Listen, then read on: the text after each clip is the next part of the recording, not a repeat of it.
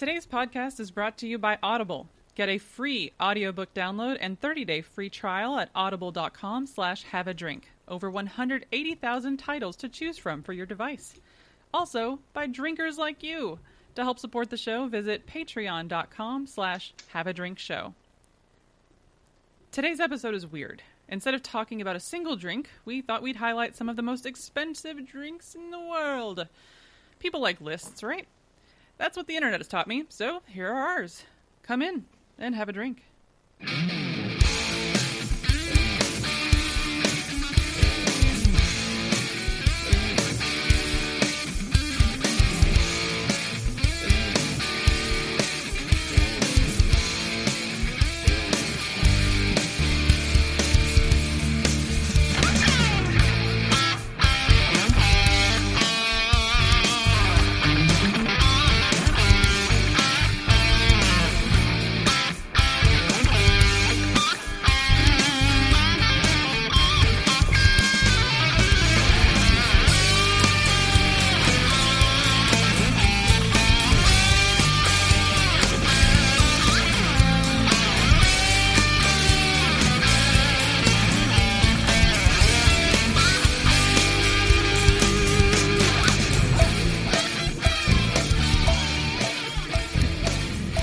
Welcome to Have a Drink, the show where you learn along with us about what you drink. I'm Brittany Lee Walker.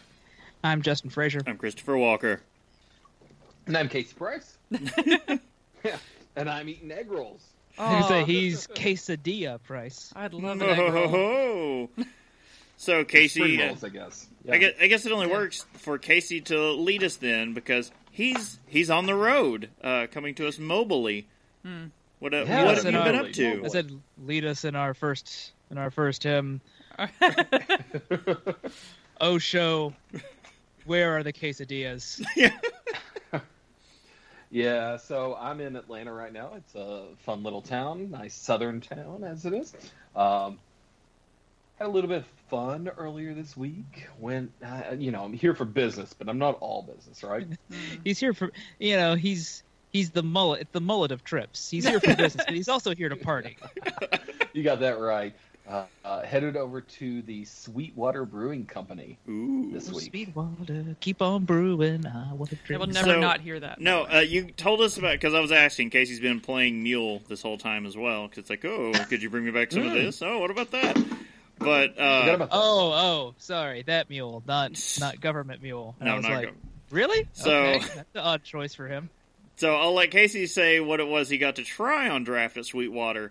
And I was like, I've never heard of this. And then it was hours after he told me he had it that they finally announced they had even made it and that it was on draft and only available there. So he had it before they'd even publicly announced it. That's awesome. I didn't realize that. That's kind of funny, though. So I had a New England IPA from Sweetwater. They had it out at their brewery pub. So it was only about a year ago that actually they were allowed to serve beer on tours at their brewery, I think. Not too long ago, actually. Excuse me. So, sorry, first off, apologies for the sound quality. I'm on a pair of headphones that have a built-in speaker this week because my computer died. So I'm literally on an iPhone with a pair of Bluetooth headphones. So I went over to the Sweetwater Brewery this week, first thing this week, because apparently the first day, I was weird with my schedule. I apparently booked when I shouldn't have booked. I was like a day early for everything. It was weird. I don't know. But it worked out well in the end for everything that we do. So I went over to Sweetwater Brewery. Amazing tour, first off. If you have the opportunity to go, please. It is, I think, $11. It's $8 to $11. If you go with the $11 tour, you get a free take-home glass that's exclusive to that tour. Yes. Oh. I mean, that's not that bad. Because I need more glasses, but I know. Yes. Yeah, absolutely. It's a pint glass, so, no problems there. Nice frosted design, too. Just really high quality. But on tap at the brewery, they have a couple things that they call, I think, their Hatchery series. And the Hatchery series are a small batch. Their tanks are humongous. So you think about the size of the tanks at like New Belgium or Sierra Nevada, and they're probably on par with some of those tank sizes. Oh wow. Wow. Good for them. Yeah, like 13,000. It was either 13,000 or 19,000 gallons. I think I remember being some of the larger tanks that they had. I'm sure they're doing the big name beers, Big Easy Session IPA and things like that there. 420. But sorry, not Big Easy. That's totally different. That's a Yeah, beer. I was gonna say that Never sounds mind. like The 420 is what you were. 420 is probably done in those. There's a couple other beers that they do that are pretty popular, and so they probably do those in there. But we watched in the tour, we watched them putting together their sampler pack. No. And so the way they do the sampler pack is they have 5 beers that are standard everyday beers for the brewery, and then they have 1 beer that's different every season. And for that seasonal beer, what they do is they take the most popular hatchery season and they put it into the 6-pack. So they just recently, like you said, Chris, just recently announced that New England IPA. Well, apparently I was having it before I even knew it was released at that time.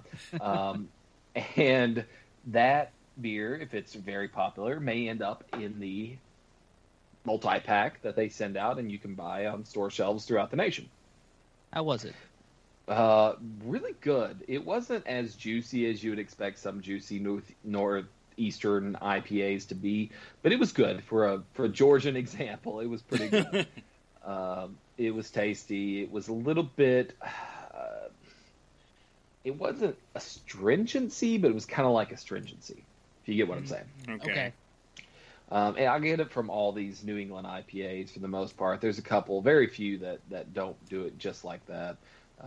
Like the I didn't get out of the Alchemist, the quintessential example of that New England IPA, but I did, most other New England IPAs I get it.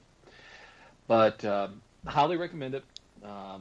An amazing brewery tour. You should definitely go. And when you go, it's a lot of fun to kind of listen to some of the banter.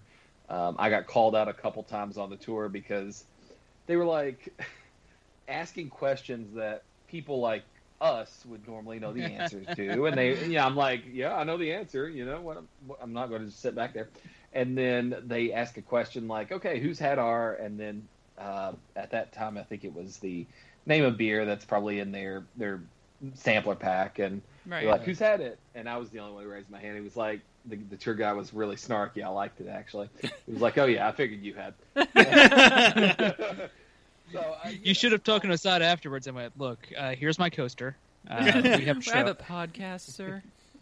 have you seen my coaster? So it was fun. I really, again, highly recommend it. It's a lot of fun here. That sounds good. And I was at what was voted last year the highest ranked beer bar in the state of Georgia, which is called, I don't know, the Porter Beer Bar or something. I don't know, the Porter something. It's over in 5 Points, little 5 Points here in Atlanta.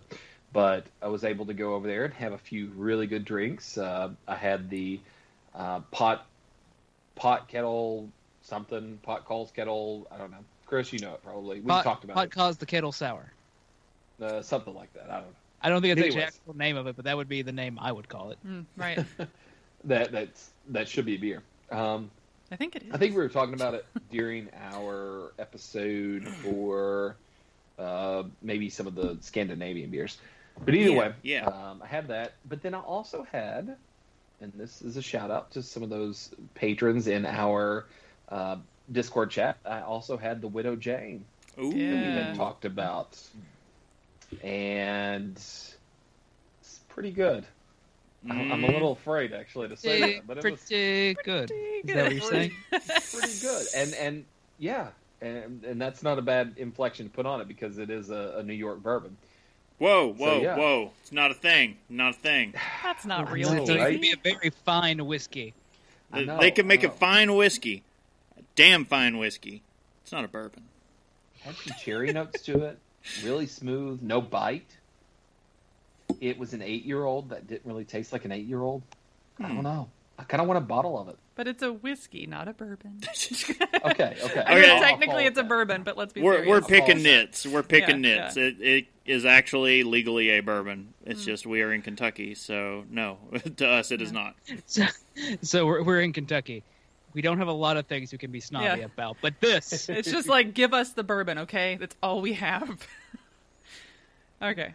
Absolutely. Other than that, Justin, what have you been up to? So this is like crunch time at work for me, so I have not had, like, I've gotten home and like gone to bed at the end of most days, but I had one day where I did sit down. It's a beer, and I had cracked open a beer. It's one we've had a lot, but you ever just have it when you've had like a really long day and it's practically a religious experience? Yeah. Yes. And I cracked open a can of Citra Ass Down from Oh, Against the Grain, and yeah, it was so good. But yeah, no, it just hit. Yeah, I was making sure that I timed that appropriately for the Twitch. I assumed. Yeah, it was really what I needed that day. That and to watch the finale of Hell's Kitchen, a couple weeks behind. But look, it's my one guilty pleasure of reality shows. I don't watch any others, but I like watching Gordon Ramsay yell at people. So I'll spare you all a long, detailed story of us and our local beer escapades, but we did make it out to Bachfest last night. Yes. We do have a quick video that's up. You can go check that out. Yes, it is here on our Twitch channel. So if anybody's Of the interested in that. opening Also- ceremonies and the blessing of the Bach beer and the Bach Wurst.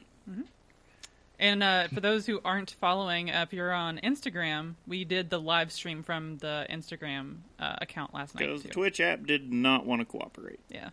So we went to Instagram with that. But no, we're going to start trying to do more things from festivals like that to kind of take you guys along with us on that. But it's really fun, and we didn't know it until this year, and this is the biggest Bach Fest in the world, is here in Cincinnati, Ohio. So it's something to really embrace, and we've got to get the other two of you down here for it, or up here for it, next year. And I just completely forgot when Bachfest was, or I kind of would have gone, you know what, yeah, let's go to this. It was really fun. The food was awesome. The great part about it was, so I don't know if they specifically timed it for this, but well, I guess it would have, because it had something to do with Lent. So Yes. there was a Saint whatever the hell place there, and fish fry, giant pieces of fish for this fish fry, and we were just like, "Yep, this is great." Well, no, that's one of the Still- legends, real quick, to put it in there with Lent and Bach. So that's one of the legends about where Bach beer came from, is that the monks brewed a beer, and they took it to the Pope to be like, hey, we want to be able to have our beer during Lent. Again, this is a legend.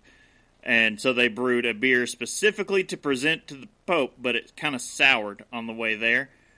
And that's why your Doppelbocks are going to have kind of a sour note to them. But he took one big swig of it and looked at him and said, yeah, if you can drink that, you can drink it all Lent long. They're like, all right, just don't travel it to Rome. Moving on. Yeah. But it was fun. The food was great. It was the first time we'd ever seen the Goat. current. Well, the goats were nice too. Oh, the goats. Yes, the whole They parade had is... actual goats there and a sheep. The parade, it was a goat. It just had not been sheared. Oh, okay. The parade is led by a goat pulling the inaugural keg of Bach beer. Yeah. And everybody's dressed in monk robes and stuff. But no, it was the first time we got to see the current Christian Moorline tap house. So like not the restaurant, because there's two different locations. And it was awesome. It looks really good in there. Yeah, the place is tap room huge. is literally the old malt room from like the 1800s of not the Christian Moorline Brewery, but it was a different brewery in Cincinnati from that time. But you're sitting in this like historic, kind of lagering cellar, drinking beer, and it feels awesome down there. Yeah. So that was fun. We went with a couple of friends of ours, one of whom usually in the chat, Furry Viking. So yeah, it worked out really well. I would highly recommend anybody going to it, but get there early. Yeah. Just like we tend to do for Oktoberfest.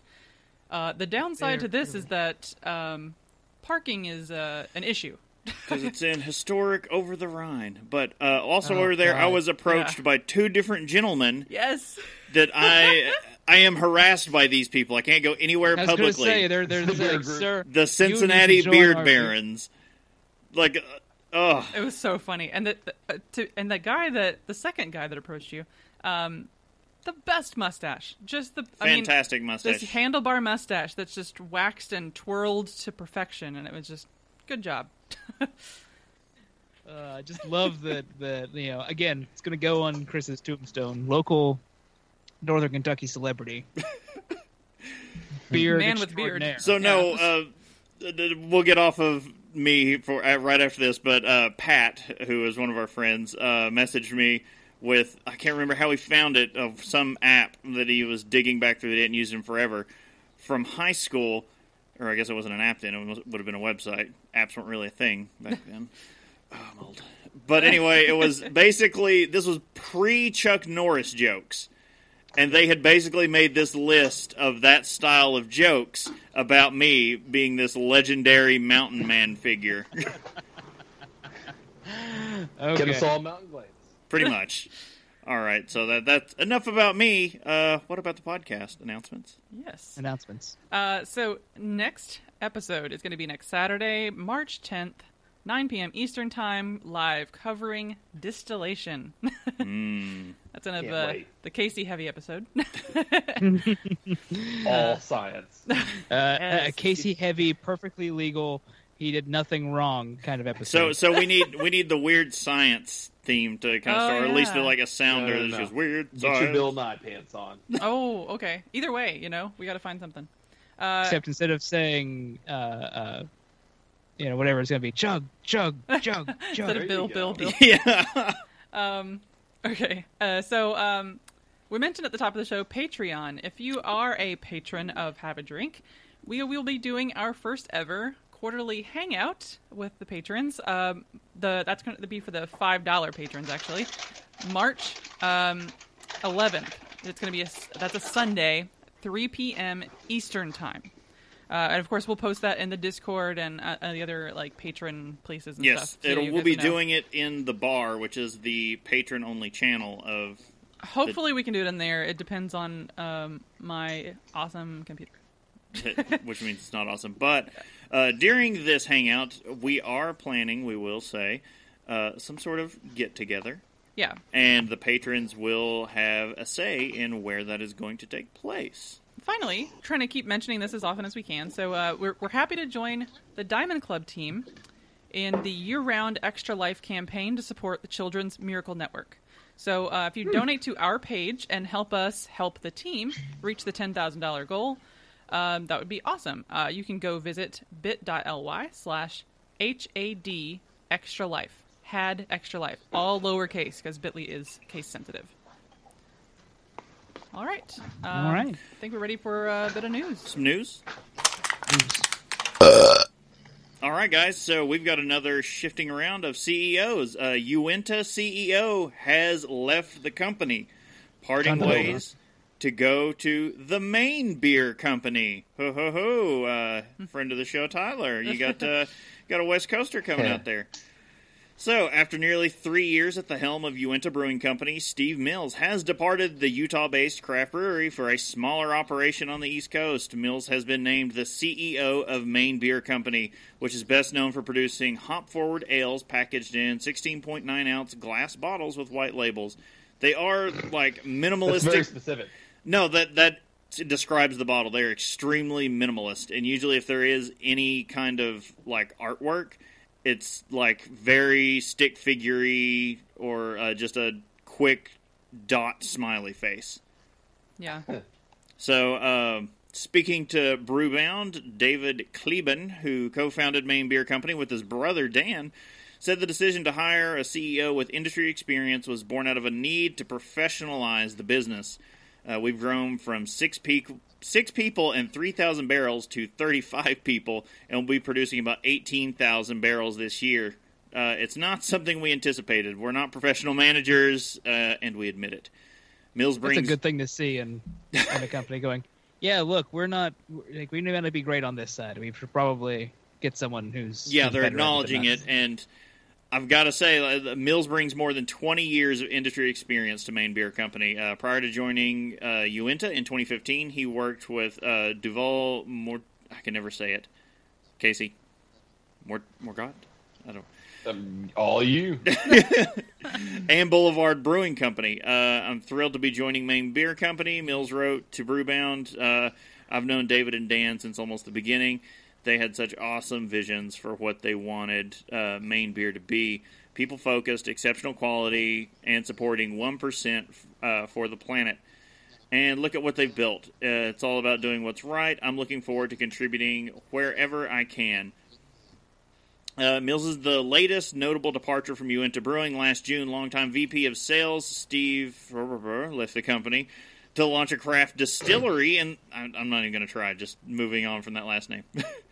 He was launching a craft distillery in the San Diego region around the same time Lindsey Burke, who had served as the company's chief branding officer and marketing director, left to join fast-growing Lord Hobo Brewing as its VP of marketing. What a name. So they've been kind of like hemorrhaging some top-level staff out of Uinta, which is upsetting because I like a lot of what they do, and I love their marketing because they have this big, strong tie, kind of like with Long Trail, to the national parks.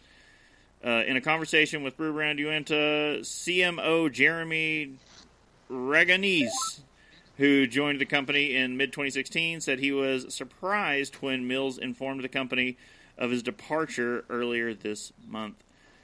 We are sad to lose him, but he's been a great team member and leader at Uinta Brewing Company, and we wish him the best.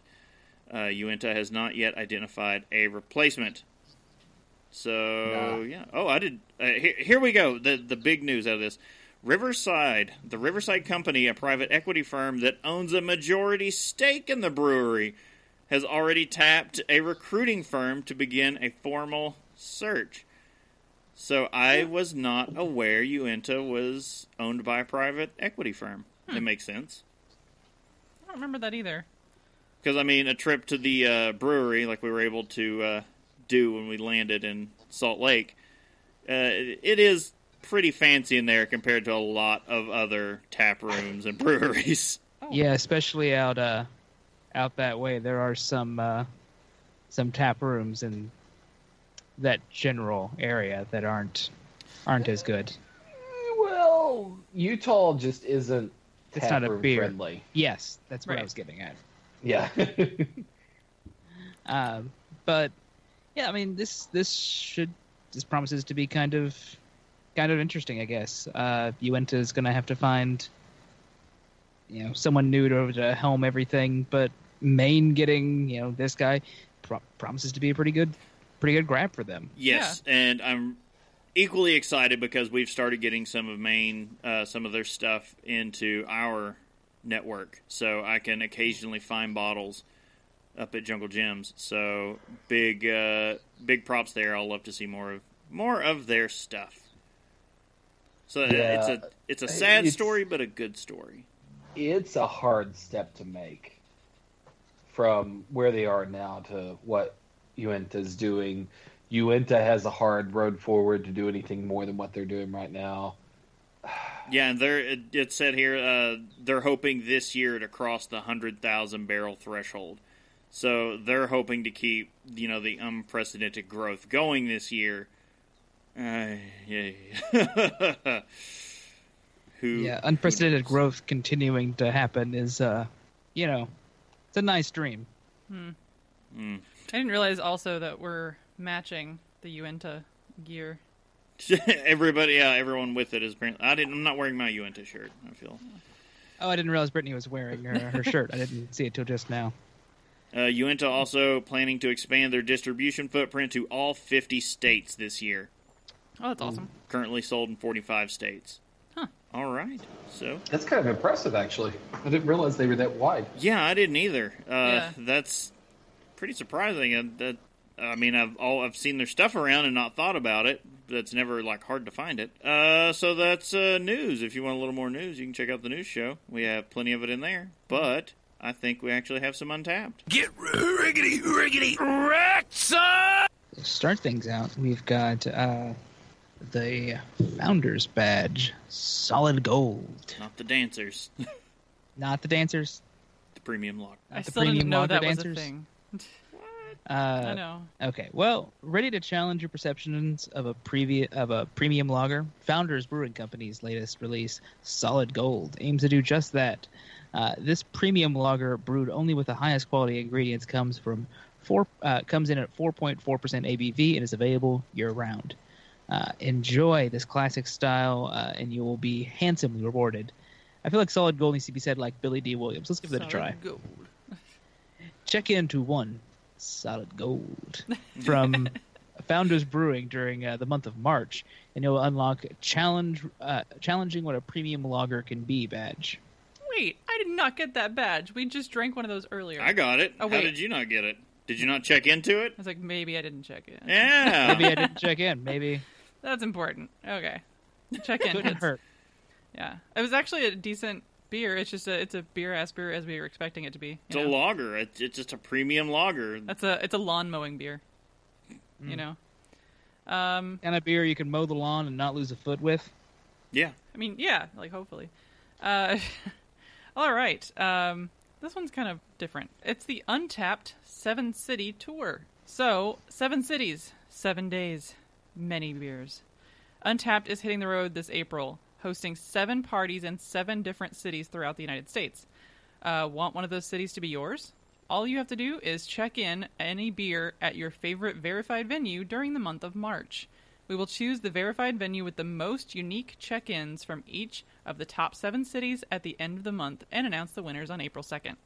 Untapped co-founder Greg Avola will then head to the winning cities and host an awesome Untapped party at the winning venues, complete with exclusive swag, prizes, and of course, great beer. Want to see a live look at the top cities during the contest? There's a link.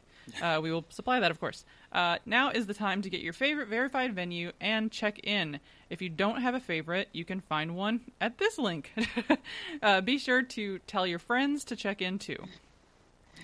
I was gonna say, don't have a favorite venue? Go out, get drunk, find one. Yeah. Don't have a friend? Go out, get drunk, find one. Find one. So just to note, I'm not. Oh, I was going to say I'm not surprised by this at all, but I actually am now because I was just glancing at like the first 2. Yeah. The top 10 cities currently: New York, duh. Chicago, kind of a duh. Also, number 3 is Cincinnati, Ohio. Well, haven't we done well? Yeah, I was like, wait, what? I have a feeling Bachfest might be playing into that because it's currently it may going help. on. It may help. Number 4 is Cincinnati's Madison, a big Wisconsin. beer town anyway, so It is, yeah. But we just don't get on lists. It's weird. Don't we? We're also the number 3 beer city in the country right now. I just, it's still weird. I don't know why. So number 4 is Madison, Wisconsin. Number 5, Charlotte, North Carolina. Number 6, Raleigh, North Carolina. And number 7 is Rochester, New York. And then, yeah, so that's the top 7. Following just below those, Portland, Oregon, St. Louis, Missouri, and San Diego, California. So those are like not quite in that range. That'd be awesome if they came here. I'd be really intrigued about like which venue it'd be. Oh, we'll be going, and I have a feeling it will be Arnold's Oh, if they show up. The longest operating bar in Cincinnati that operated all through Prohibition as a speakeasy. I know, but it's like so busy. it's like so big. Yeah, probably is. Yeah, it is.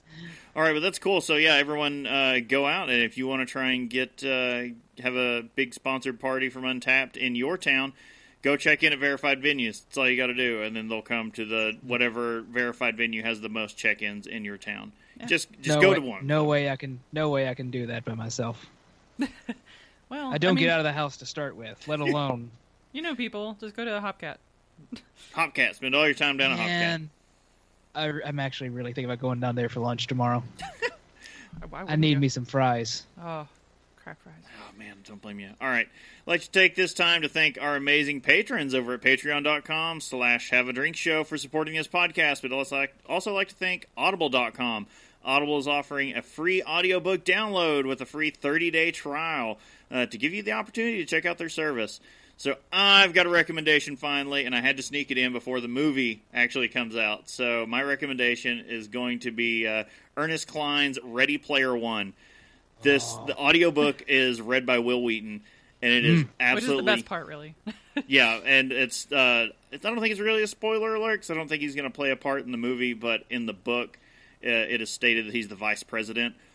So, because in this, it's a dystopian, not too far off future. It's 2045. 2045. Yeah. And Earth is going through some bad changes. The population is exploded.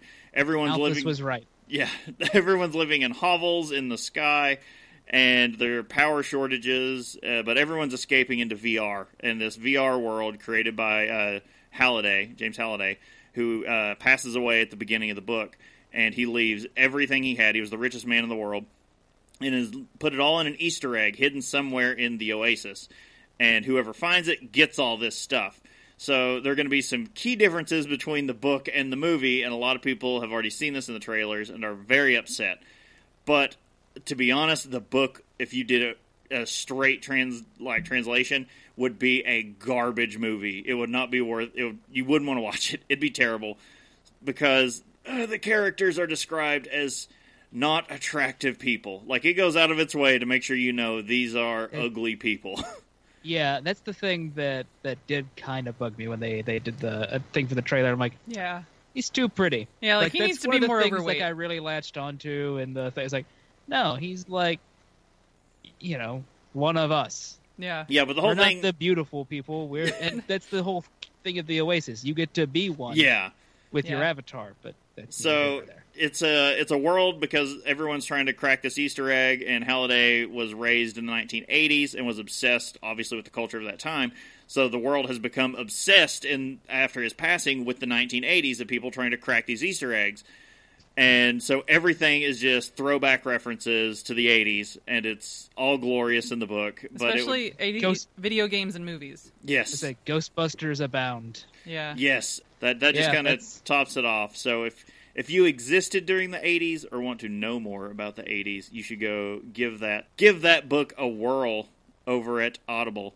Please, to download your free Audible book today, go to audibletrial.com/haveadrink. Again, that's audibletrial.com/haveadrink for your free audiobook. And let's get have- into this topic. We're not that drunk.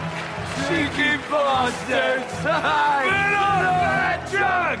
We're not that drunk. We're not that drunk. I mean, give me a minute.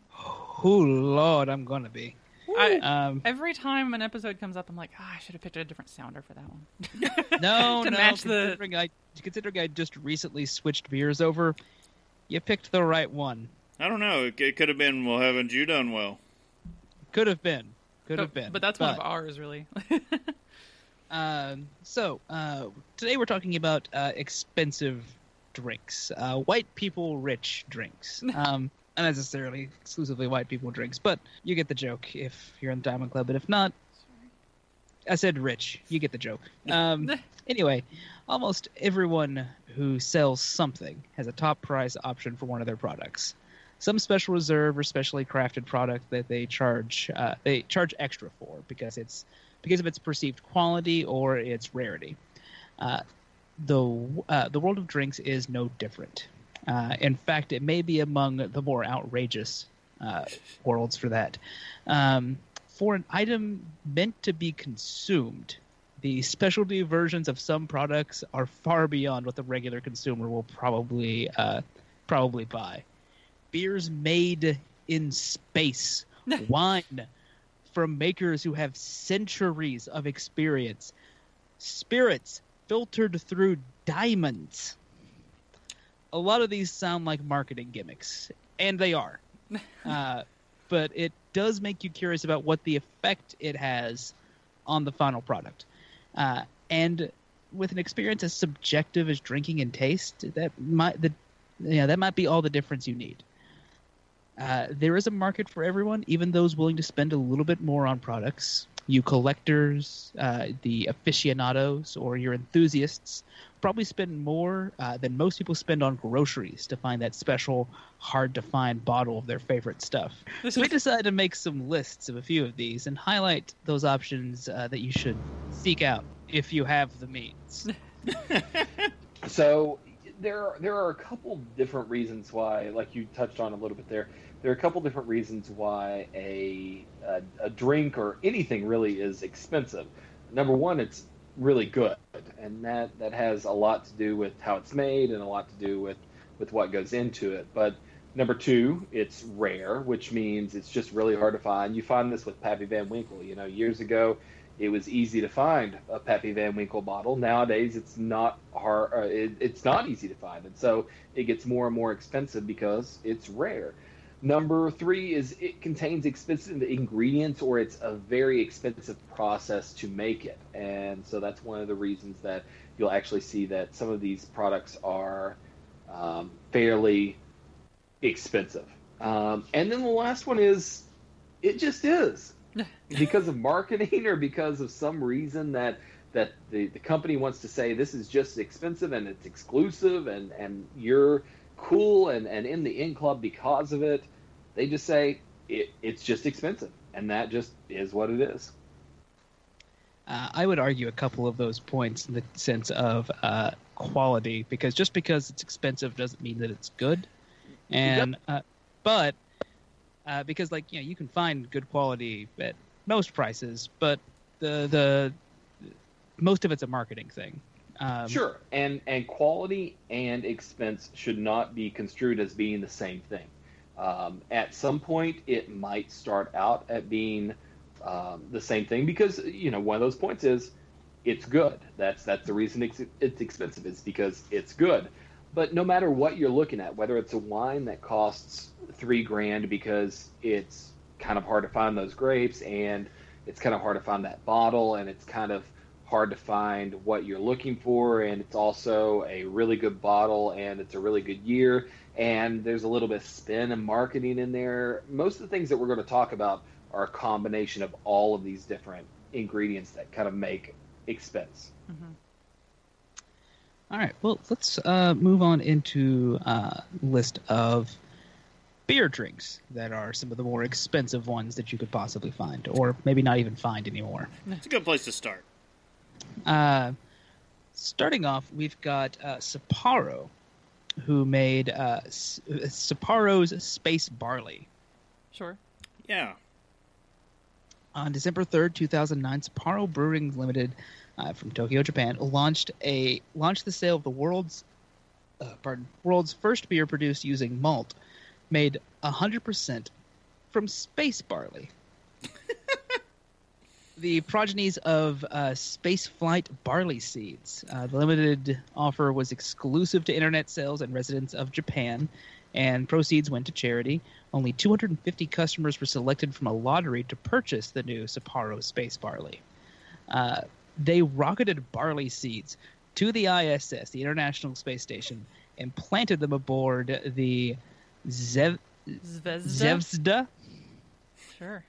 Yeah. Space module, and spent 5 months in orbit. The fourth generation of barley was brought back to Earth, where Japanese brewer Sapporo fermented it into the world's first beer. It was sold for around $110 per six-pack. Holy crap. So I imagine they weren't able to source all the barley from that, and it just had to, the beer had to include the barley that was cultivated in space. Well, like I said, they only made enough to sell to 250. I'm just trying to find the spot here again. 250 customers. So I'd say it's actually made 100% from space barley. Oh, well, all right. It also came in at about 5.5% ABV. This is the lowest end of alcohol on this spectrum, and that is a kind of a trend in beer, though. The higher the alcohol, the more they're going to charge you for it, generally. Not 100% of the time, but that makes generally. Sense. $110 a six-pack. I don't care where the barley came from. That's ridiculous to me. Well, this was stuff to also fund charities. Yeah, But and that's fine, you know. also, I mean, come on. Don't you want to say, I drank space beer? Yeah, I was going to say, I don't think we have room to talk. We've paid more for less. Well, less actual liquid, not a lesser liquid. Yeah. There's also Nail Brewing Antarctic Nail Ale. This comes in at around 10% ABV, so we're moving up. Oh, yeah. Not made from animals. This pale ale was made for animals. What? Not exactly, but it was concocted by Nail Brewing in Perth, Australia. 100% of the profits go to the Sea Shepherd Conservation Society. Oh, okay. Apparently, that's the Whale Wars people. Yeah. Okay, yes. Yeah, they had a show on Discovery for a little while.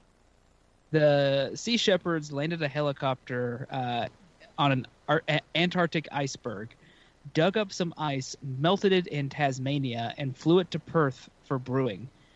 Only 30 bottles were made, and the first sold at auction for $800. The only thing special about it is that it's ice from Antarctica, right? Yes. So, like, it's stupid clean water, I guess? I wouldn't. It's probably not even stupid clean. Like, I mean, so what's the... I mean, I don't... Who cares? I don't know.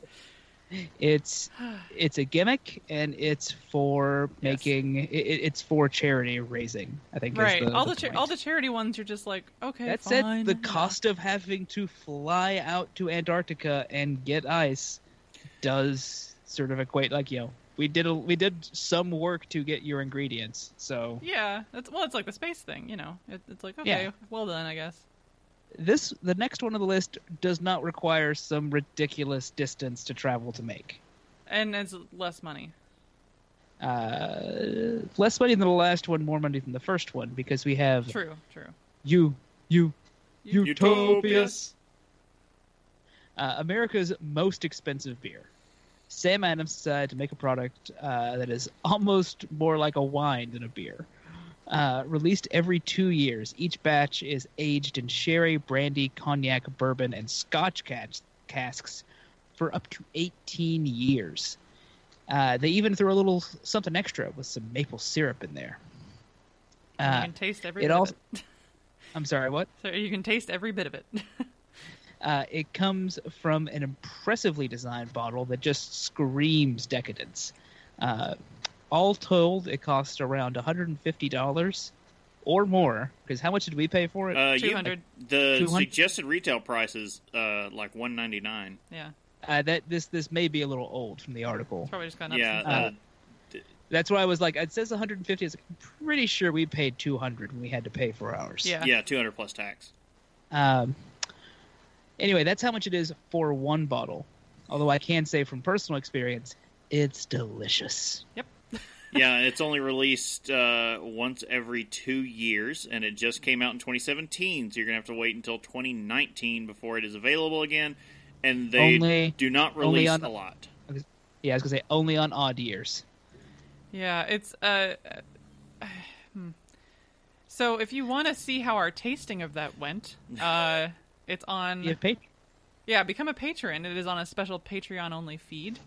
But yeah, it basically, we were like, you know, if you're splitting it, it's kind of worth the money, I have to say. 28% ABV. Let's just reiterate. 28% ABV. Thank you. I forgot to mention that. A little that. bit goes a long way.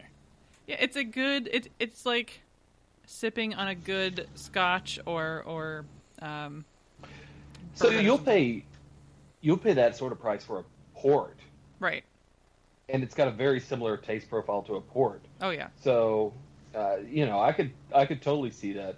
It's special because, and we talked about this again, it's got a special process, which makes it a little bit more difficult to make. So it's more expensive on that end, which is kind of okay because it tastes pretty good too. Yeah, it's the special process and the scarcity of you know the fact that it's like every once in a while. Because it does start as a beer, as a sour called Cosmic Mother Funk Grand Cru. It is a sour that Sam Adams offers. That it's part of it.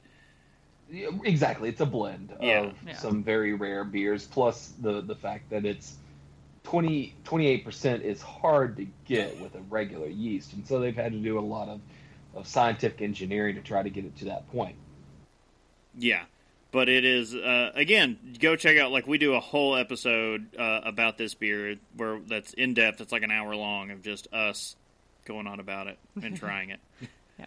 Mm-hmm. It's the start of my fall into darkness that New Year's Day.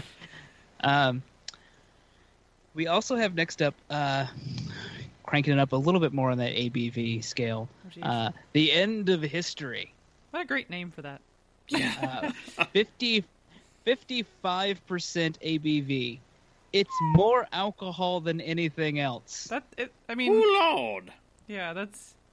I mean, at that point, would you just, like, taste rubbing alcohol? Well, I mean... I don't know. I've not had it. Yeah. But it's described as, with the beer to end all beers. The gang at Brewdog mistakenly thought the end of history would end the ABV arms race. Nay. At 110 proof and a staggering $765. Yeah. Ooh. It is the third strongest and second most expensive beer on the planet. Oh my god. The blonde Belgian ale. Think about that. This is a blonde Belgian ale that is 55% ABV. Was mixed with nettles and juniper berries from the Scottish Highlands, and then freeze distilled multiple times. Only 12 bottles exist, and each is made out of taxidermied roadkill. The actual hell. 7 weasels or stoats, 4 squirrels, and 1 hare.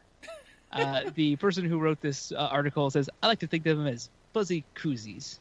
So you will... That is the weirdest thing I've ever You will heard. see pictures of these bottles. Yes. They love, like, BuzzFeed and all these places. If anyone's talking about weird drinks, they always, in, like, the main picture, include pictures of this beer.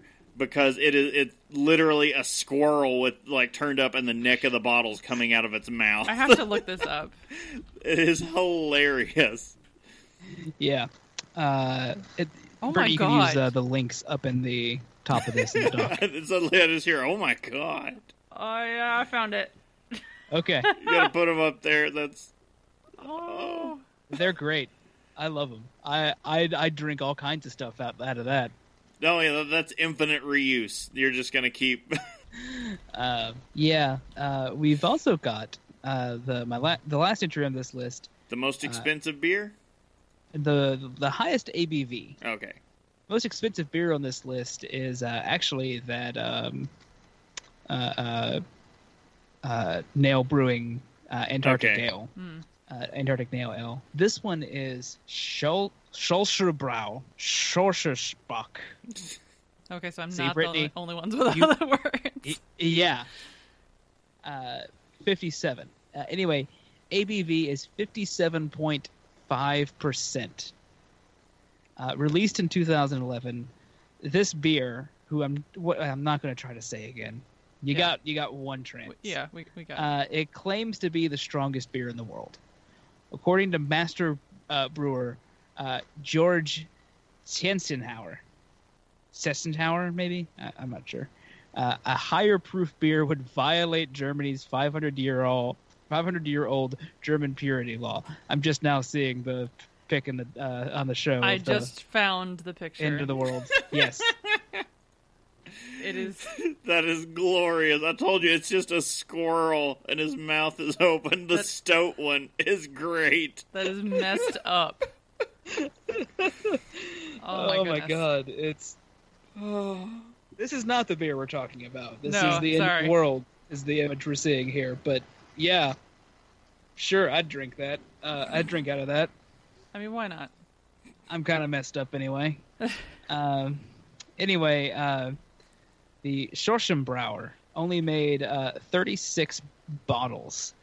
Each carries a price tag of around 200 pounds. I believe that is... Oh, crap. I closed out the tab that had my pounds to... I think that one's euros, isn't it? Yeah. Oh, it is euros. That's $246. Yeah, I was going to say it should be... Yeah. Anyway, the tasters say the 115 proof Bock is smoky, nutty, and with hints of raisins, and obviously alcohol. Hints of alcohol. And straight tussin. God, it made Yeah, I don't think I'd want some of these higher end beers because at that point I'd rather just drink whiskey. Right, like it's a weird territory to be in, I guess. I get the idea for BrewDog because there is like, all right, Because there's we're just stopping weird. this right now. Yeah. Theirs was throwing everything out the window and going, no. And then someone else went, oh yeah, you could make that. Well, I'm going to make this. Stop it. That's how that goes. But yeah, that's how the beer list goes. All right, so when it comes to spirits, I decided to break my list into two different lists for a reason. So the first list I'm going to do, I did mine as top fours, and this is most expensive spirits, and this is focused mainly on the liquid in the bottle, although when you get up there to these price ranges, they just start making the bottles up anyway to be special things. But I made another category that it's clearly because of the bottle.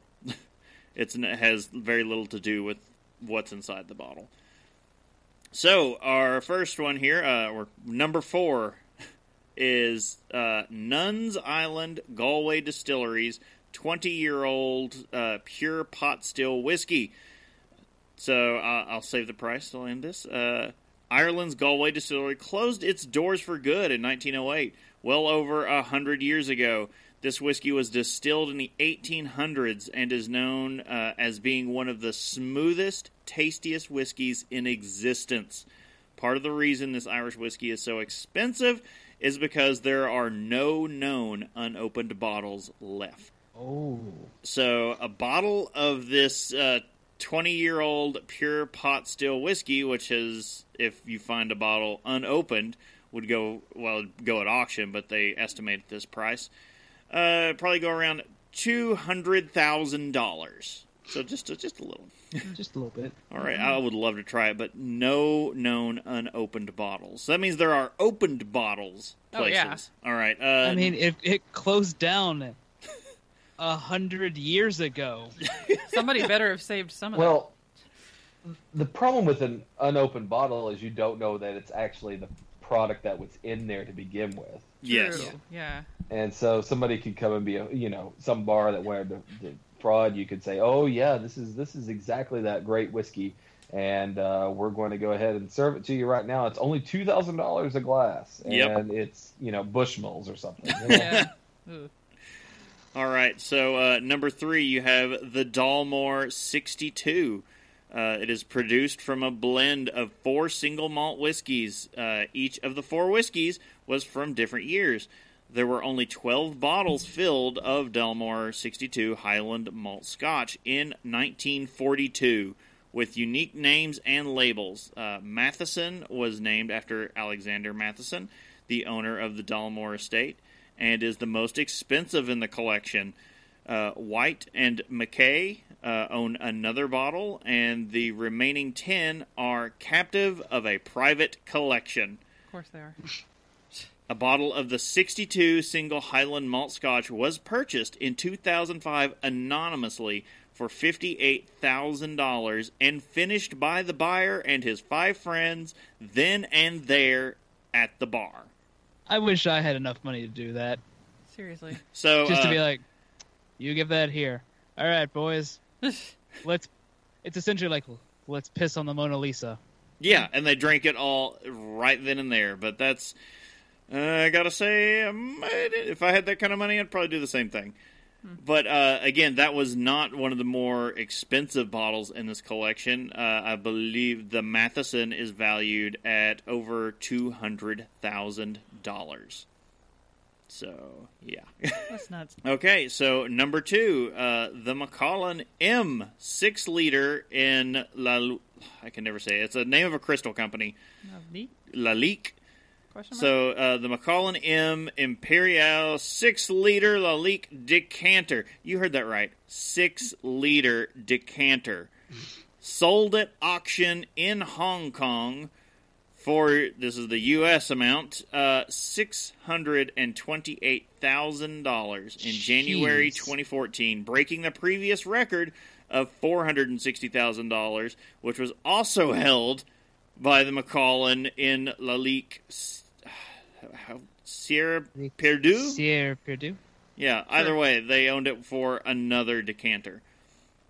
So, David Cox of the Macallan said to achieve this record for a second time is an outstanding achievement for the Macallan and is a testament to the appetite for such exceptional and special creations. With our long-standing partner, Lalique M Imperial is the largest decanter Lalique has ever made and the largest the Macallan has ever filled. It truly showcases the combined talents of one of the world's great designers, Fabien Baron, the finest of crystal makers, and makers of one of the world's greatest spirits, the Macallan. Lalique created 4 M decanters, each requiring the work of 17 craftsmen and 50 hours to complete. That's just the decanters. One of the 4, 2 have been archived by Macallan, and 1 has been committed to a private collector in Asia. The 4th, named Constantine, and sold to an anonymous buyer, is the only one to feature the engraved autographs of the 3 principal creators. Constantine was presented at an auction of finest and rarest wines, and the Macallan by Sotheby's in Hong Kong on Saturday 18th, January 2014. All net sale proceeds have been donated to local charities in Hong Kong. Well, at least that part's nice. It's crazy when you look at that decanter. Like, look up pictures of it. Thing's huge. Big. Yeah. It's not small. No. All right. So, our most expensive when it comes generally to the liquid is going to be the Mendes Coconut Brandy. Mendes Coconut Brandy is a 100% all-natural clear brandy distilled from the essence of coconut flower. It is matured for a minimum of 2 years in Hamelia wood casks. Mendes has a subtle taste of coconut, I would expect it to, with a velvety sweet texture and unmatched smoothness. The product can be experienced neat or on the rocks and offers limitless options for mixing as a clear spirit. It sounds great, doesn't it? It sound great? No. What's going to set you back $1.3 million? I don't want it anyway. So If you would like a bottle. That's a bit much. It's a bit much. And there is nothing special about the bottle that I could find. That is for the liquid in there. That is for the coconut brandy. It's in a jug with like 3 X's on it. That's what I was like. That's what I want, but no, it is it's a minimalist kind of bottle. All right, so let's up the numbers here a bit. So now we're going to get into some crazy bottles. The top 4 most expensive bottles of spirits. These are generally you're paying for the bottle or something else to do with it, not quite what's inside. So number 4, Diva Vodka. This is for another Scottish beverage. So Diva is made from premium English grain vodka and 7 times filtered to give a smooth and pure taste. Each bottle holds a hand-filled wand containing a unique collection of Swarovski elements, which can be easily removed as keepsakes. Oh, these precious gemstones are your keepsakes for the special occasion. Currently available in 3 beautiful colors, blue, green, and pink. Comprised of, they're just colored stones. Capri blue, sapphire, emeralds, and Peridot. And fuchsia, yeah. Wow, Swarovski, kind of the biggest name in crystal. Yeah. So if you go look those up, it's just literally a glass tube in the middle of the vodka filled with the stones. That's going to set you back $1 million. Good Lord. paying for gems at that point. Yeah, that's pretty much what it is. So, number 3, you have Henry... Oh, Henry. yeah, the... Dudognon? Dudognon Heritage Cognac Grande Champagne. Champagne. Champagne. This cognac bottle has been called DNA of Cognac, the essence of the water of life. Water of life is whiskey. Known as the most expensive in the world. Not quite anymore. Filled with 100, is that centiliters? No idea. Sure. CL. Ultra Premium Cognac Grande Champagne. I'm just going to mispronounce it since I'm going to do it anyway. Aged in barrels for more than 100 years to produce an alcohol content of 41%. And we just talked about some beers higher than that. I said, I've got beer that can beat that. Come on, step up your game, Cognac. Fernando Altamirano, owner of Cognac and is the brain behind the world's most expensive liqueur bottles since 1996. He has 3 Guinness World Records in recognition of his talent and work. It's also a painter and writer. By investing on art plus object created by these artists, you will get a masterpiece. So only 1 bottle per edition. So Worldwide. there are a couple editions because they're kind of pop culture. I've got a link. We'll have to include it. So there are a couple of them. There is a tribute to Dubai, which is one of them, and they all come in at different prices. So I think 4 million euros is the price generally. There's a tribute to Michael Jackson, the tribute to Princess Diana. Oh my god, I gotta show these. Hold on. This is the Princess Diana one. So wait, they make one when really famous people die? I don't know. So the Princess Diana one, if you're showing that one, on the 20th anniversary of Princess Diana's death, Fernando decided to create this design as a tribute to the Lady Diana. This bottle, made of 18-karat white gold, is inlaid with 1,500 high-quality diamonds, 1,300 sapphires, 1,300 rubies, and filled with 100 centiliters of ultra-premium cognac. Those bottles are nuts. Look at the Michael Jackson one. So, yes, the Michael Jackson, which was done on the 8th anniversary of his death. This one... The Michael Jackson one looks better than the Princess Diana one. Made of 18-karat black gold, inlaid with 4,100 high-quality diamonds. What's this top one? Oh, this is the Dubai. The Dubai, made of 18-karat yellow gold, has inlaid with 1,500 high-quality diamonds, 1,300 sapphires, and 1,300 emeralds. My goodness. Filled with the same liquid. Again, your decanter's changed. That is it. There's way too much money to be spending on these. That's insanity. Not you personally, I'm saying whoever buys them. Yeah.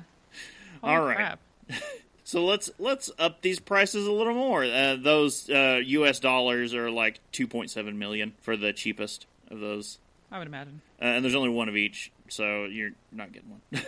So number 2 on our list, Pasión Azteca Platinum Liqueur, bottled by Tequila. That's just liquor. Tequila Ley. So the most expensive tequila in the world. Pasión Azteca is priced the way it is because of the extremely fancy bottle. Purportedly containing 4-year-old aged Enoya tequila. Añejo? Sure. The platinum and white gold bottle. Platinum and white gold bottle is adorned with 6,400 diamonds.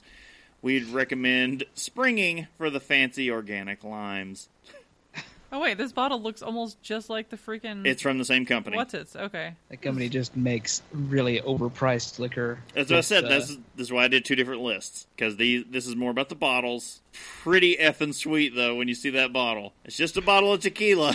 But it's a pretty awesome bottle. No, I don't like them. No, sir, I don't like it. No, sir, don't like it. All right, so let's top off this spirits with the most expensive spirit in the world. The Spoilers, I just saw the price tag and I'm already incredulous. The D'Amalfi Limoncello Supreme, bottle designed by Stuart Hughes of Liverpool, UK. Invented by Antica Distilleria Russo from Italy. The bottle itself is home not only to a beautiful liqueur, it also houses at the neck 3 single-cut flawless diamonds totaling 13 carats. The body contains one of the world's rarest diamonds, a mammoth rare single cut at 18.5 carats, truly the most stunning gemstone. Only one other, there are only 2 of these that exist, is to be made. I don't think the other one's been made yet. They're like when someone decides they're going to buy one, they'll make it. Liqueur of the old tradition of... Liquor. Oh, yeah, liquor. Yeah. It's all liquor, guys. None of this is cheap liqueur. I mean... Or expensive liqueur. Made by infusion of alcohol peels of lemons from the stunning, famous Amalfi Coast. Here's a little what's in the bottle. So the smells, you're going to get some aromatic smells that express completely the wonderful fragrance of this unique fruit. So your taste, clear taste, like these. What's it describing? Water. It, I don't know. It's going to taste like lemons. It's going to be clear. It's like lemonade? It confirms the characteristic smell. Visual. Appearance yellow. With All right. greenish reflections? Takes the characteristics of the essential oils present in the lemon peels. Therefore, any possible sediment in it indicates only the naturalness of the product. There are only 2 known bottles. It was commissioned by an anonymous Italian client who purchased 1. There's still 1 more. So get your checkbook ready. Because it was brewed by Queen Elizabeth the First during her wild years, and then grave robbing space mushrooms. Well, you know the rest. So all that is known, because you have to go to this maker to get it made for you. If you want the second one, because there's only 1 more bottle to be made. The first one was made for $58.8 million. My goodness. Good Lord. This episode is just making me, sick. I don't know. We should have had monocles. I know! Monocles and top hats. All right, well, let's see if anything else is going to top this. Oh, probably not. So wine. Okay, so the most expensive wines in the world. I kind of did a similar thing in separating the lists. I've got top 5 of each. I'm doing so the wines that currently exist, and then the most expensive wines sold, ever in the history of wine, I guess. The first one on the list of the most expensive wines in the world, and I've got all the words this time, Domaine de la Romanée Conti. Sure. Sounds pretty good. Romanée Conti Grand Cru, from Burgundy, France. So the average price per bottle, $14,527. Oh. Nope. Yeah. Too much. So wines from the DRC stable have an excellent track record for growth, and over the past 10 to 15 years have been the best performing wines from Burgundy. The Burgundy 150 index is up over the past 15 years and has proven to be the most consistent wine index across the period. The second wine on the list, Egon Mueller. No, Spangler. Spangler. Close, but Spangler. Schatzhofburger Riesling. Attorneys at law. That's what it sounds like. Trockenbeerenauslese. Trockenbeerenauslese. Trockenbeer from not going to Mosel, work here anymore. Germany. $10,080. Since the 1900s, the slopes of the Schatzhofburger have been well known for the quality of their wine, but it was the Mueller family that affirmed the estate's reputation for producing some of the best white wines in the world, with an unrivaled ability to produce great sweet wines in years when other estates fail. So, which already just sounds kind of hoity, really. Third on the list is Domaine Leroy, Musigny Grand Cru, Côte de Nuits, France. I obviously don't speak French, guys. I'm really sorry. $7,000 or $7,174 average price per bottle. It's widely noted that Madame Leroy makes her best wines in Musigny, And the sense of exclusivity surrounding the wines makes the price palatable for those consumers wealthy enough to consider buying them. Production levels for Musini are estimated to be as low as 600 to 700 bottles per year. I mean, if you're selling them for $7,000, $7,000 a pop. Yeah. Okay. A lot of That's them are from the 49 same. Yeah, sorry, I was saying that's like 4,900. Yeah, you're doing okay, I guess. Yeah. And of course, like the majority of these, France. So the fourth on the list, Domaine Leflaive. That's wrong. Montrachet Grand Cru from Côte de Bayonne, France. $6,046. The holdings represent some of the most precious. Jesus. Terriers? How do you say that? I don't know. Terrio. I don't know. In the world of Chardonnay, including the legendary Grand Cru vineyard, Les Montrachet, which most will agree produces the greatest white Burgundy. Production levels are minuscule, given that there are only 0.0821 hectares of Les Montrachet. Yeah. All right. Sure. So, like, the theme here is, like, scarcity. Yeah. Scarcity and, like, crazy grapes, I guess. Finally, on this list, Domaine Georges and Christophe Roumier, Musini Grand Cru, Côte des Nuits, France, $6,058. It says, over the years, the Roumier family has purchased pockets of various Grand Cru vineyards and now boasts 5 in total. The star of the show is Musini, produced on a micro level with only 350 to 380 bottles per year on average. So, the smallest of the making of things. Sure. Okay, so the words just keep on coming on this other list here. So, on the ones that were just like the most expensive ever sold for wine, so we've got the 1947 vintage of Chateau Cheval Blanc, sold for $304,375. Nope.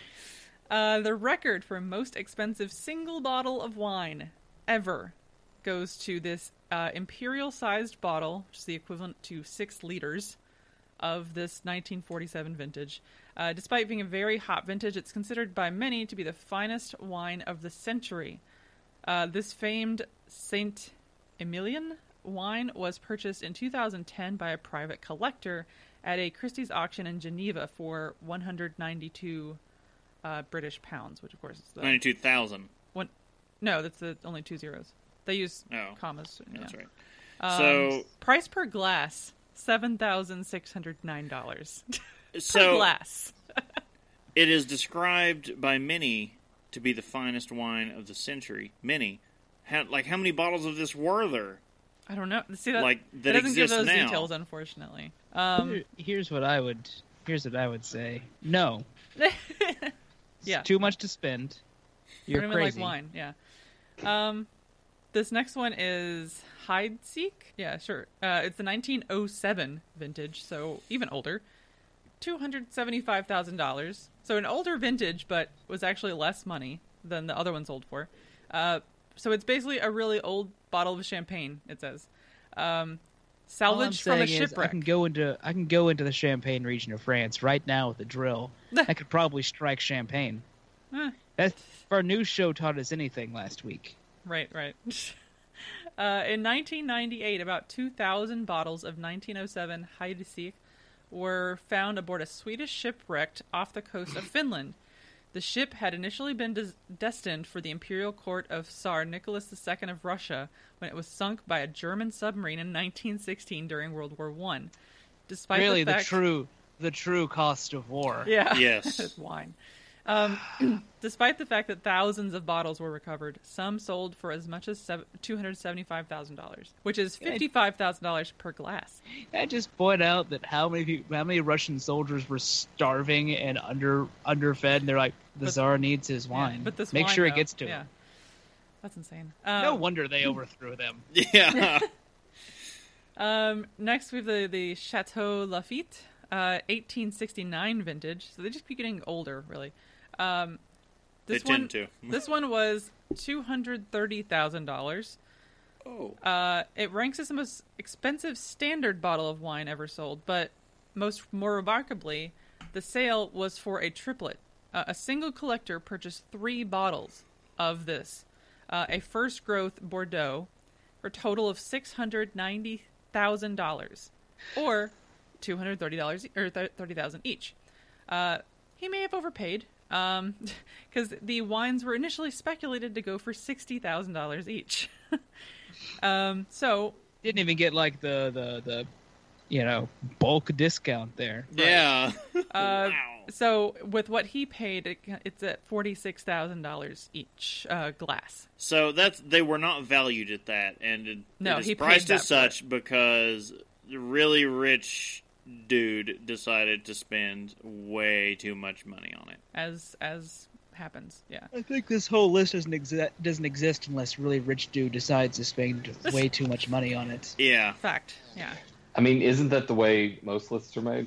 Yeah. Where rich dudes decide to spend way too much money on things. It's Pretty like much. the somebody buys like somebody's underwear for like whatever, and you're like, okay. Only in People have- Japan. People have too much Only money. in Japan. Not even in. Next, we have the Margot, I'm going to say, question mark, 1787 vintage. This bottle was technically never sold. The price paid, in fact, was a 1989 insurance payout to a wine merchant who bought the bottle to the Four Seasons in New York, only to have it dropped by a server. It was one of the famed... Oh, Yeah. boy. That hurts. Oh. So, it was one of the famed Thomas Jefferson bottles, which were signed with the initials THJ, but never actually authenticated as part of Jefferson's personal collection. Oh. That server has a story. Oh my god. They wouldn't be alive if I had been the owner of that bottle. That was a $225,000. Oh, no, I'm sorry. Nothing brings me as much joy as just going. It's like, bring me that. You there, boy. And he drops it. Oops. Oh my god. I'm sorry. Do you I'm think before he so dropped it, he sorry. held the bottle up and just poured it out in front of them, and then like slowly, and then just like let it slip from his hand, looks at them all menacingly. Oops, slipped right out of my hand. Oh jeez. Oh jeez, this name. De Quem? Chateau There de you- Quam. Sure. 1811 vintage. So, actually going back up in years, actually. This is not the 5th most expensive wine sale. The honor goes to the Lafite 1787, but it holds the distinction as the most expensive bottle of white wine ever sold. One of the only 10 bottles of this vintage offered by the iconic Sauternes producer. It was purchased by restaurateur Christian Van Eyck from the Antique Wine Company in 2011. His intention was to display it behind bulletproof glass in his Indonesian wine bar, presumably to keep another rare De Quem company. Van Eyck had previously purchased a bottle of the 1787 vintage for $100,000. The 1811 won't be there for much longer because Van Eyck reputedly plans to open the bottle this year to celebrate his 50th year as a sommelier. Oh wow! Yeah. That cost $117,000, $9,000 per glass. Per 2-ounce glass, they make sure to specify. It's rare an episode gets under my skin like this one has, but Yeah. Finally, this is an honorable mention on this list. This is all from vinepair.com, which is like, okay, it's a popular like wine website. So I've got to see the label for this next one. honorable mention: Screaming Eagle Cabernet Sauvignon, It's not nearly as amazing. as I hoped. 1992 vintage. The most expensive bottle of wine ever sold was, ironically, a fairly young wine, the 92 Cabernet Sauvignon from cult California producer Screaming Eagle. The reason it doesn't top the list is that the imperial-sized bottle was not traditionally bought and sold. It was a charitable buy at the 2000 Napa Valley Wine Auction. You can actually purchase a standard-sized bottle of this wine for yourself for a mere $4,000 to $7,200, a fraction of what the bidder paid of $500,000. No. Currently, if you follow the link, it's going for $9,000 to $10,000 plus geez. tax. Here's my question, Chris. If it's called Screaming Eagle, why isn't it like an eagle flying Screaming. through the American flag straight at you and like the most? That's why I said I had to see this bottle, and they kept saying it was an ironic thing. I was like, I'm going to go to this, and it is going to be like Hulk Hogan on the front of this. And like, if you just look at this, I'm a Real American starts playing or something. No, it's Boring. That's not the case. It's very It's a dumb name. All right. Yeah, you've got the Screaming Eagle. That's like the most recent trend on Reddit. The swole eagle that's kind of showing with the American First bourbon. Yep. Yeah. You got it. So moving on from wines and spirits and beers to cocktails, kind of that combination of them all. Yeah. Now, I'll go ahead and tell you that there are some examples of the cocktail being quite expensive that I've put in at the very top end, but we're not going to focus on those. Those are the cocktails that have very expensive accoutrement, if you will. Additional components that aren't necessarily alcohol related, but we're specifically going to talk about just the alcohol related cocktails.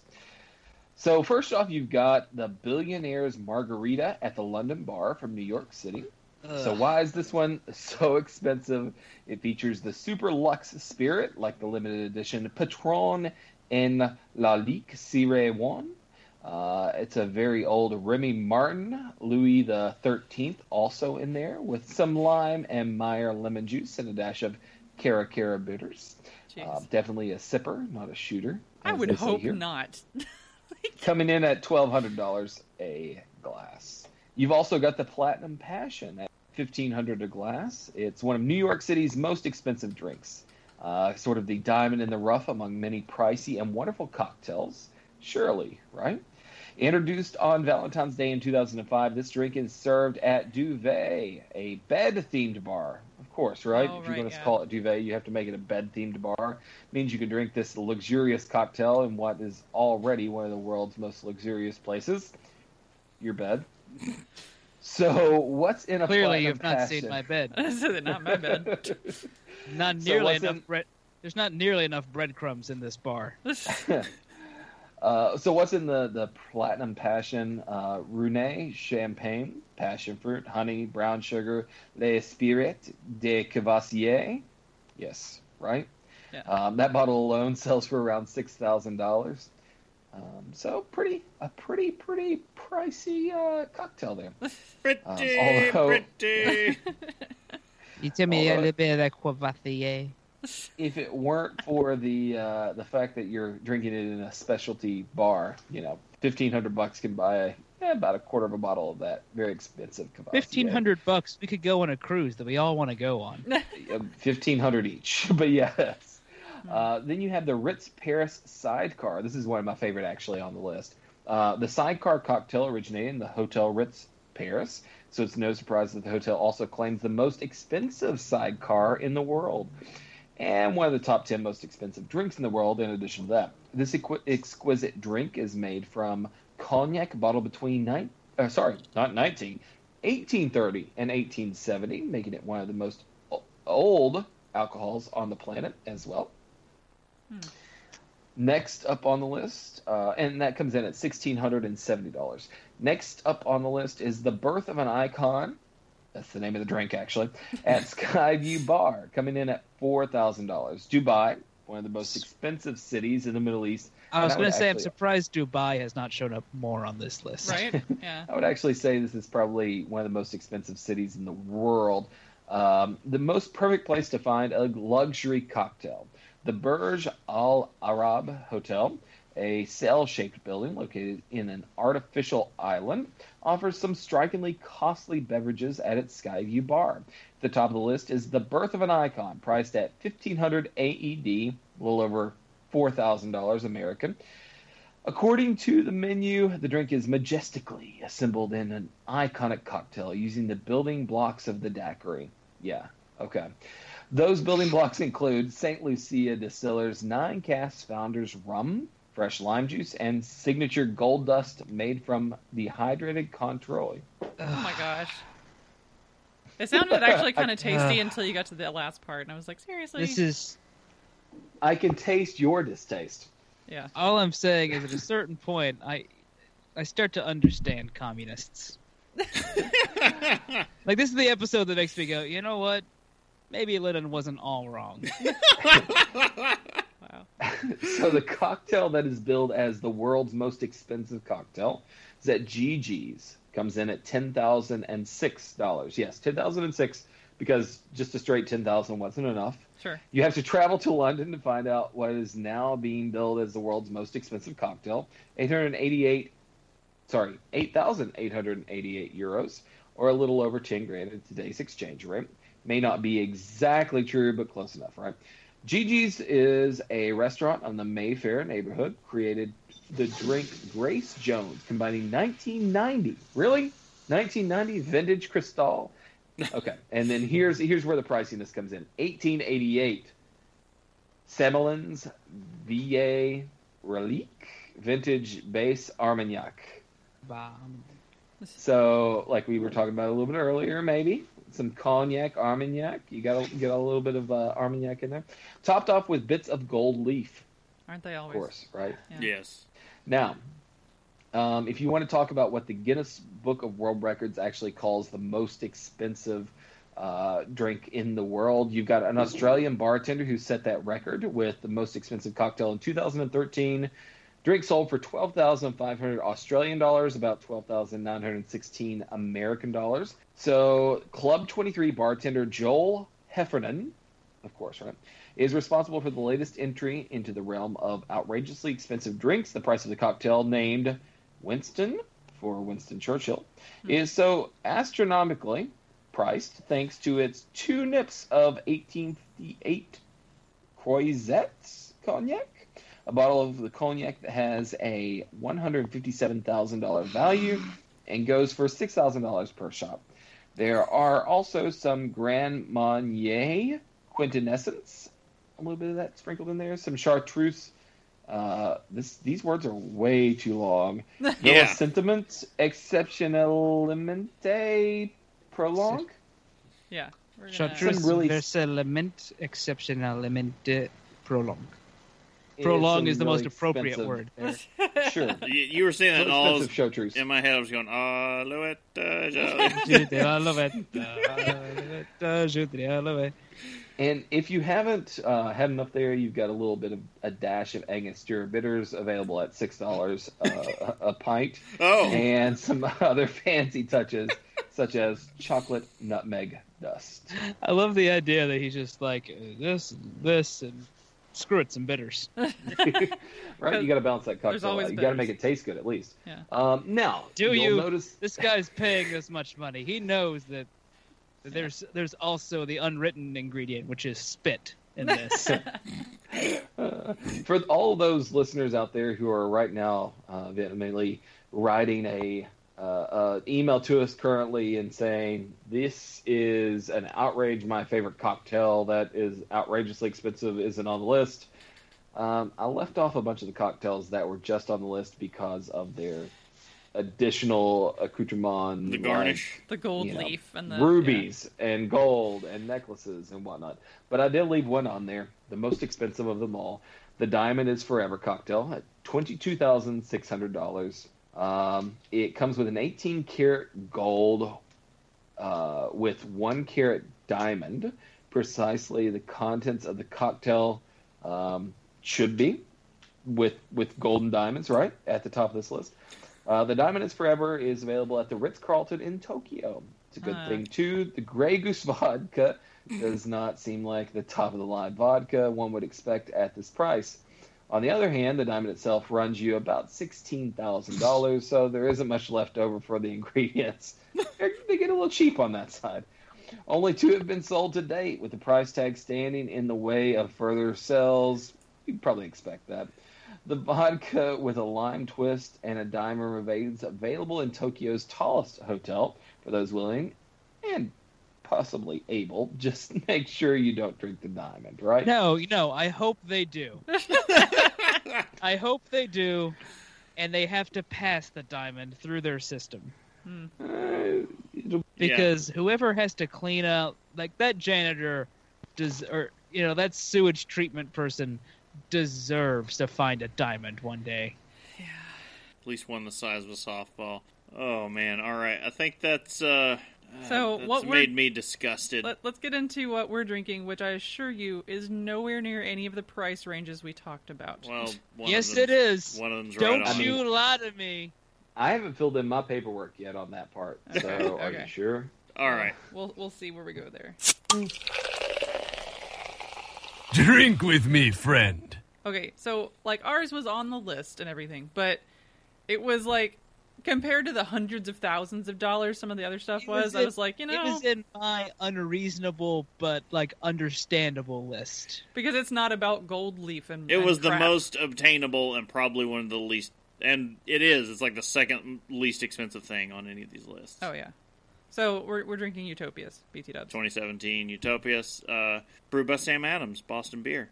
So, 28%, 25 IBUs, 4.46 out of 5 on Beer Advocate. Yeah. And if you want to know our thoughts and exactly what goes into this, go check out the Patreon episode. Yes, it's I'll just say it's delicious. It's as good as I remembered for tasting for the first time. I'm gonna ask how that held up because it's been like sitting in a vial somewhere. In a mason jar. In a mason jar. Because we're classy AF. That's what I was like when I was pouring it. I was like, oh, yes, one of the most expensive beers in the world, poured from a mason jar. There is nothing wrong with storing beer in a mason jar. It is airtight. True. It has all the needs that a beer has. The beer is met there. Utopias is uncarbonated for those worrying. Yeah, wouldn't it go that's not flat out of its original? No. It was already flat. It was already. It's The worst- basically a port wine, so no worries. The worst thing you've got to worry about through that whole thing is oxidation. And I think I tried to at least shake it a little bit and gas off with a little bit of that carbonation that it does have. Yeah, you did good. It held up pretty it was well. just as good, honest. I thought. I mean, Cool. It was really getting extra sweet. I've got to say, it was developing a real buttery character. I like that. If it didn't turn to vinegar, we're good. Oh yeah, No, no, it there was didn't. none of that. So But yeah, it's gone now. that's all gone. I'm sad. It's all gone. I want that all the time. Justin, what were you drinking? You guys could have had some of what I have left over. True, we could. Because I have the Goose Island Reserve Bourbon County brand stout from Goose Island. It's a barrel-aged stout. It's at 14.8%. It's about 60 IBUs. It's a Beer Advocate score of 4.61 out of 5.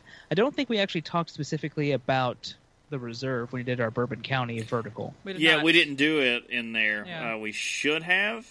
That may have been an oversight by us, but we kept it to the base. Yeah. It is very chocolatey. It is very boozy. It's a brewer description. It's really long and kind of. We you get can it. look Yeah, it up. I kind of wanted to say it, but at the same time, it's like no. Like the special thing about this is it was aged a long time in Knob Creek barrels. 11-year-old Knob Creek barrels. It says. Yes. There was used for small batch Yes. bourbons. Yes. Sorry, I was trying to see if they said how long, but yeah, it was aged in 11-year-old Knob Creek barrels. It is too much. That is my actual thing. Like it is too much to try to do a whole bottle of that by yourself. Oh God, yeah. It's a bit. 'Cause, Yeah, on Black Friday, I think we 3 of us split. Yeah, we had definitely split it. Split a bottle, and that was a fine split. Yeah, I've split this bottle with some other friends before, and it's great to share. It is daunting to try to drink it by yourself. I was like, oh, we'll do another little. No, I'm actually full. Like you'll be on the floor in like Not an like hour. oh, I like. No, it's taken up room in my stomach more than what I swallowed. It's like, no, we're done here. We're cutting you off for your own good. And I'm like, okay. No, to be fair, I've got to, after it reminded me why I like Bourbon County Brand Stout. After having so many other bourbon barrel stouts over the years, and then you go back to the base Bourbon County Brand Stout, and you're like, it's just not what I remembered. And then trying that, and then that just it punched it back up to what your memory was saying it was. And you're like, this is what I remember, because when you were first getting into craft and you're landing your first whale beer, like, this brings you back to that feeling of, all the coffee, the chocolate, everything. Oh, it's so big. It's so great. Yeah. And it is. It's just too much for one person. Yeah. If you have this, make sure to share it with friends. Yeah, and that one was only available in Kentucky and the city of Chicago. All right, Casey? So, with the luxe and luxury that we've been talking about this entire time, I could go with the most expensive cocktail, which is those cocktails you have to buy at a hotel bar, right? But what I have went with is one of the cheapest drinks that you can get. Oh, Granddad, and that straight. is the Evan Williams Bottled and Bond that we talked about last week. I came real close to breaking that out this episode, too, going like, you know what? I kind of just want some bourbon. Absolutely, and it is a tasty bourbon. And so after drinking it is a tasty bourbon. After having a cocktail that would cost $16 if it weren't for the fact that I had like a drink token, I have an inexpensive 100 proof, very good bourbon that probably tastes just as good as any of those, $1,600 drinks that are out there. If not better. If not better, because I don't have to be a millionaire to have it. Probably I think the only thing that might actually be better that comes in a fancy bottle is that 40-year age Scotch. Oh, yeah. That might be pretty good. Okay, well, maybe a little. I think this episode has made us all realize that a little disgusted, and if we had money, we wouldn't do any of this stuff. I think. No. If I did, that's how you have money. If I did, I'd be like the jackass that bought the one bottle with 5 friends and then finished it at the bar. That's good though. So when that's like that's what we if we ever got like a crazy amount of money with the Patreon and everything else, I'd be like, no, we buy the most expensive bottle we can find and go, all right, who wants it? That's true. So, you can visit us at haveadrinkshow.com for useful links and info about us, the show, and more things that have to do with alcohol beverages. Also, look for Have a Drink Show on social media, twitch.tv and YouTube. Don't forget, you can tell us your favorite drink, ask a question, or just leave some general feedback. Use the email address feedback@haveadrinkshow.com. You can also leave feedback on the website or through Twitter, Facebook, the Discord. You can also tell, you know what, someone listening, tell me how angry some of these entries may have made you.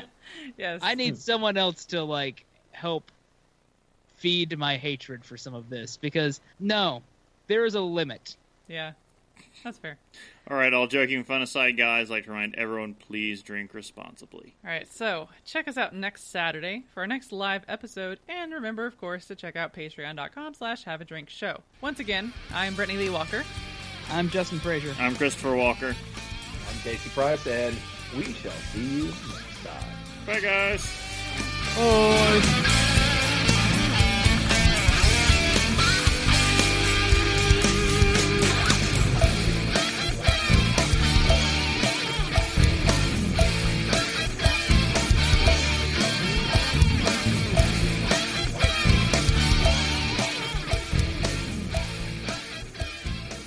Diamond Club hopes you have enjoyed this program.